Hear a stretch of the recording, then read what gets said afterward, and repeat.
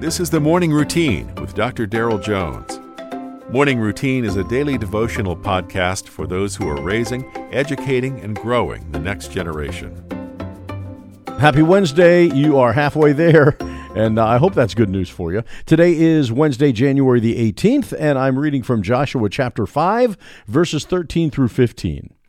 And it came to pass, when Joshua was by Jericho, that he lifted his eyes and looked, and behold, a man stood opposite him with his sword drawn in his hand.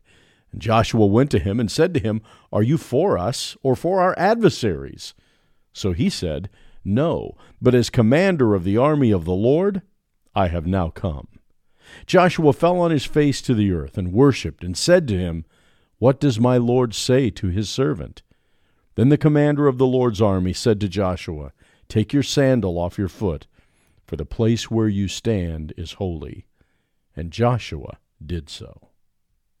If you look into the story of Joshua's life, especially up to the point of our text today, he's experienced many ups and downs.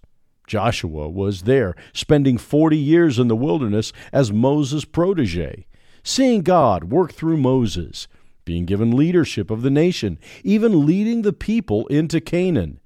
And the first enemy in their way is a greatly fortified city. It's come to the point where Joshua must be faithful to obey God and to operate in God's way. Joshua's troubled, and the commander of the Lord's army shows up. Given that the commander did not only tell Joshua that the ground is holy, and the fact that Joshua actually worships him is a clear indication that God has shown up. Many theologians agree that this is called a Christophany, or an appearance of Christ in the Old Testament. And isn't it just like Jesus to show up when people needed him most? Joshua had fought several battles, but to take down the walls of Jericho was beyond him. Joshua had been given more than he could handle. But God shows up to show Joshua, the children of Israel, and the people of Canaan how powerful he is. When Joshua asks if this commander is for Israel or for their enemies, the commander gives a very blunt answer. "No, Joshua, I'm not for Israel. I'm not for your enemies. But as commander of the armies of heaven, here I am." You see, we benefit and are blessed through faithful obedience. But at no point should we confuse the hand of God on our lives as an indication of our greatness or our strength. He loves us. He desires that we draw near. He uses us, blesses us, and leads us. But it has nothing to do with us being special or unique.